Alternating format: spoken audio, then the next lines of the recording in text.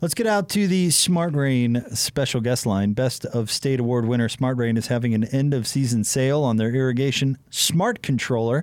Save 50% off each smart controller purchased. Offer available to all commercial property zone listeners. Visit smartrain.net to schedule a demo today. The last time we saw our next guest, Gordon, he was bringing us cookies at the RV show. And, he made me extraordinarily popular with the girls that were waiting for me at home because I took home the Frank Dolce with us now. And Frank, my daughter Sadie, my 4-year-old, loves the pink cookies. They're from Crumble. And you're very popular in our household now. Well, I hope it's not because of the cookies. I mean, I hope I'm very popular because of other reasons. Your astute football analysis, obviously, is reason number one, but cookies help. Yes. Frank? Yeah, absolutely. I've got to tell you, I had one and Jake took 3. Is that what you had in mind when you presented? He was apologizing to me. Listen, you had nothing Gordon, to do with it. The truth is, I'm surprised you got 1. They were good, though. Are you surprised because that's what you intended, or are you surprised because of, that's just the way Jake is? That's the way Jake, we know Jake. I mean, that's the way Jake rolls. It's kind of Jake's world. That's true. And, that's true. And we're just existing. We're just here. Yeah, right. We're just here. I don't disagree. Trying to make it by. That's like one of the first things you've said that I agree with, Frank. Self-awareness over there. Hey, Frank, you're the perfect guy to talk to today. Gordon and I were just chatting about it before you jumped on, and that's, quarterback situation. Cam Rising comes in. The offense looks totally different.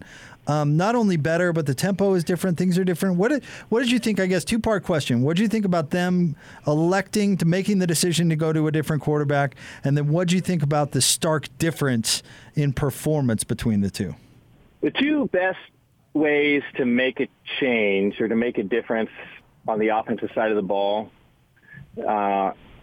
is to, one, make sure you have the right offensive lineman. That's the most important. You got to have the right guys up front. So that's one change you can make. And then, the next most significant change you can make is to the quarterback position. And so Utah just was, there was no productivity on the offensive side. I think San Diego State did a nice job of creating pressure, and they were after Brewer. Like, it was typically a 5, sometimes more, 6 or 7 man pressures, and it was constant. It didn't let up. And the offensive front didn't do a great job of managing that. And then Brewer didn't do a great job of managing it. And when he did have time and open throws, then he didn't, the throws he needed to complete, he wasn't doing it.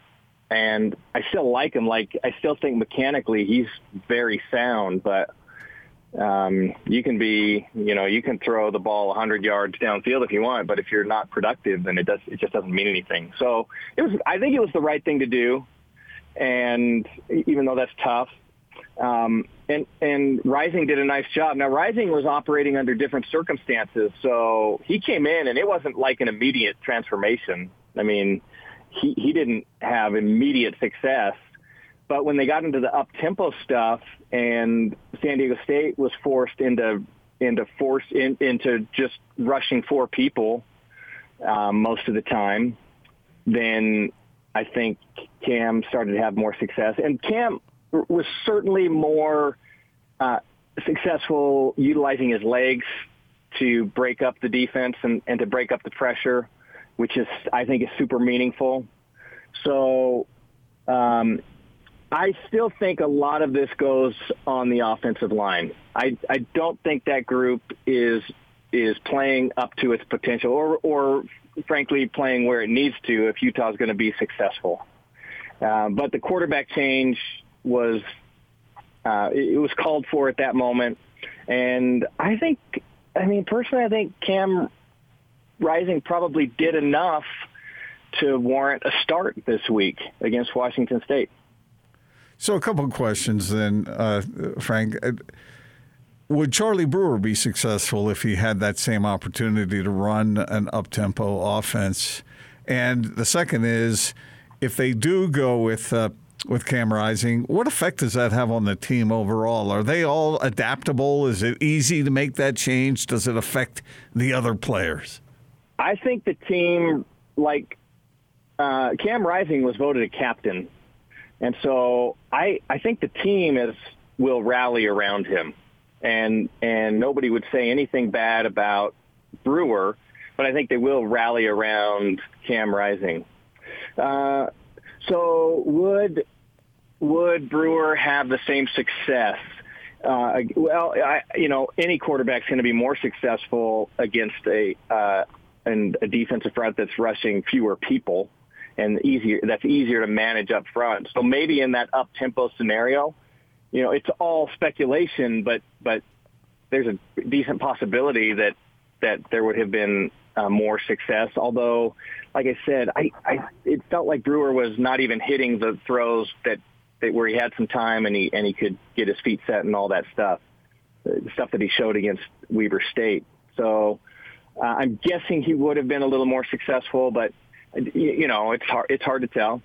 The thing about so the way that Utah's playing up front right now with their offensive line, it's not a group that's solidified. And because Rising brings more athleticism to the quarterback position, I think based on the way the offensive line is playing right now, he's a better choice. Like he might be able to find his way out of trouble a little bit better than Brewer would, and give himself opportunities outside of the pocket. And not that Brewer's unathletic. I just think Cam is more athletic, and he demonstrated that against San Diego State. So you mentioned the issues with the line, Frank. How bad are those issues? Is this something you expect to be fixable, or is this, I don't know, what's going on there? Well, if it's physically you're not good enough, that's hard to overcome. And I look across that group, and I think physically, that's a pretty good group. So then you'd have to say, well, is it mental mistakes? Is it technique mistakes? I think that's probably where most of the problems are up front. Like people not taking the right step. So that might be a kind of a combination of a mental and a technique mistake. People not making the right calls at the line of scrimmage. That's certainly a mental mistake. And hopefully those things can be corrected in film study and preparation. So I think, I'm a little soft on the offensive line, but I'm not willing to say this is a group that can't be saved. I say let's give it a week against Washington State. Let's see if they make some improvements. I think they made some improvements, but not enough. And San Diego State's a good defensive team, so you have to factor that in as well. But I think this group is not. It's not a physical issue. It's an issue of mental mistakes, maybe technique mistakes that can be corrected in film and on the practice field. Yeah, like you were saying there, Frank, Kyle said that the offense doesn't have an identity. So I guess my question to you is, what can they do to get the ground game going a little bit? I mean, that's usually a quarterback's good friend, isn't it? And they have not been as productive in that regard. Yeah, absolutely. San Diego State did a nice job of just thrashing the ground game. I mean, they were blitzing into it. They were pressuring into it. They were going to, I think they were just trying to force Utah to throw the ball and take away the rushing attack that's been the foundation of Utah's offense. I mean, if you ask me, and I'm just the guy sitting off on the sidelines, but Utah's identity on offense, like it or not, has always been, we're gonna pound you at the line of scrimmage. We're gonna beat you up at the line of scrimmage, And maybe that's average for a quarter or two, but eventually we're going to wear you down. And then we're going to start picking up chunk yardage on the ground. We're going to control the game. We're going to control the clock. And we're going to be super efficient in the pass game. We're not going to lead with the pass game. We're going to lead with the ground game, and we're going to be super efficient in the passing game. When Tyler Huntley was his most successful, that's what it was. It was just outstanding run game and high percentage, 70% completion, Tyler Huntley. And he wasn't necessarily throwing the ball downfield. I mean, his average per catch, per pass was pretty low, but it was super efficient, kept defenses off balance. I still feel like that's what Utah what their identity should be on the offensive side. I like Mekhi Bernard. Maybe he's not a game breaker, but I think he's kind of a foundational back. He can go out and get you 4 or 5 yards of carry. Thomas is going to have to figure his way back on the field. I think he's the more dynamic, but he just can't hold on to the football. That makes it difficult. So if you're talking about lacking identity, I feel like Utah tries to talk itself into wanting to be a passing team when really it's, it should be a high efficiency pass team built around a running game. Frank Dolce is with us here on the Big Show on 97.5 and 1280 The Zone. If there is good news, Frank, it's that the rest of the league stinks. So Utah should be able to bounce back somewhat, right? Yeah. I watched a bunch of those games. What in the world is? I mean, that is just crazy. I watched that UCLA game to the finish. And right when you think, UCLA comes into that one against Fresno State, and you think, well, here we go. There's the Pac-12 South champ at UCLA, and then they figure out a way to get on top and then blow it right at the end. So that gives you some question marks. Nothing down about Fresno State. That's a pretty good football program, but Colorado looks awful. Arizona. I mean, when was the last time Northern Arizona beat Arizona? Or any meaningful team. I mean, that's a terrible loss to take. And then Arizona State just. They got BYU is a very physical team, and they played Arizona State physical, and Arizona State certainly didn't help themselves out. I mean, they just seemed like they couldn't get out of their own way a bunch of times. So. And then who knows? USC is still the most talented team in the South, and I really like what Jackson Dart did. That was fun to see. So the South is at this point the South is no good. But at this point, Utah is not a good football team.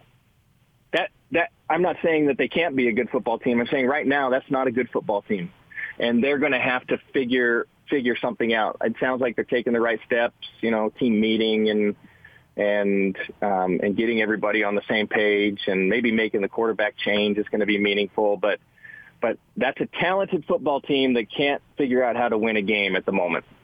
How surprised are you, Frank, at what you're seeing with the Utes on a scale from 0 to 10, 10 being most surprised, shocked? What number are you at? I'm probably somewhere above a 6 based on what we thought and what we heard coming out of camp and how meaningful the transfers and what a big role they would play and the depth at the defensive line and all of the potential at the offensive line.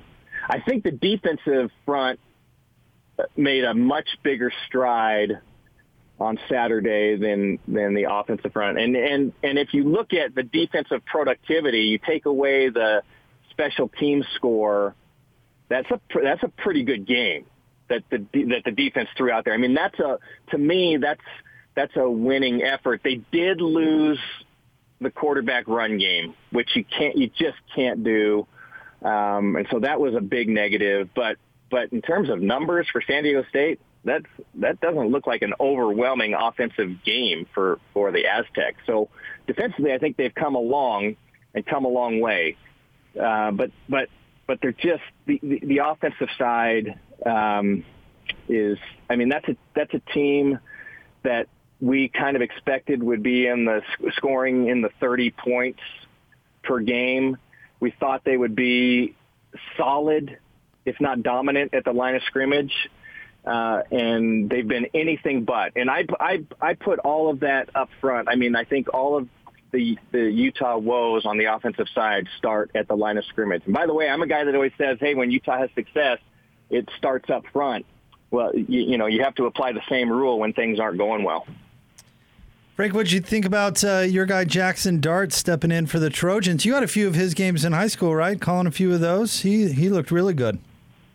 So Jackson Dart was as I said during broadcast of that, he was the most physically gifted and college-ready quarterback that I've ever seen come out of Utah.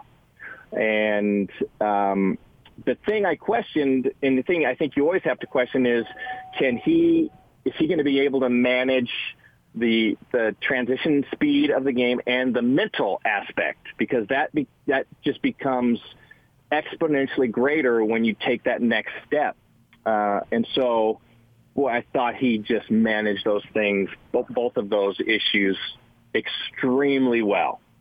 He's a gunslinger. He showed no signs of fear, and he seemed like he was calm in the pocket and under pressure. And, I mean, you saw his arm talent. And by the way, Gordon, you talk about a running game as a quarterback's best friend. Absolutely. He has some weapons around him. I mean, he throws some balls up last week and against Washington State, and his receivers went and got those balls. I mean, that's a great luxury to have as well. But for Jackson Dart, I mean, that's a star in the making. And if there wasn't a quarterback controversy at USC, there is now. Are you surprised by what's happening at Utah State, Frank? I mean, in this last game, it was a shootout, obviously, but in that game, you had another situation where a starting quarterback gets hurt and his backup comes in and plays pretty well. I mean, the Aggies, surprisingly good. I'm a big fan of Utah State, and that transition to a new head coach is always kind of a funny one. Like, you don't know exactly what's going to happen. But I will tell you, Utah State's done a pretty good job of recruiting over the last few years.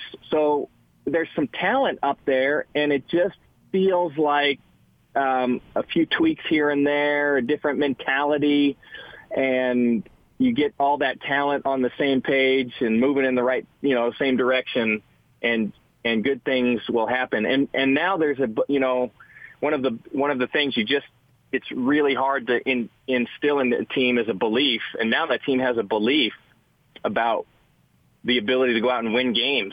And so, I mean, it's like a kind of a perfect storm up there. You get the right guy with the right message and the right talent, all working together, and all of a sudden the Aggies find themselves in a really good spot right now. That's a good win against Air Force. That's a really good win. And they brought in some nice transfers too. I mean, yeah. So. And they brought in some nice talent there. So, that's a funny thing.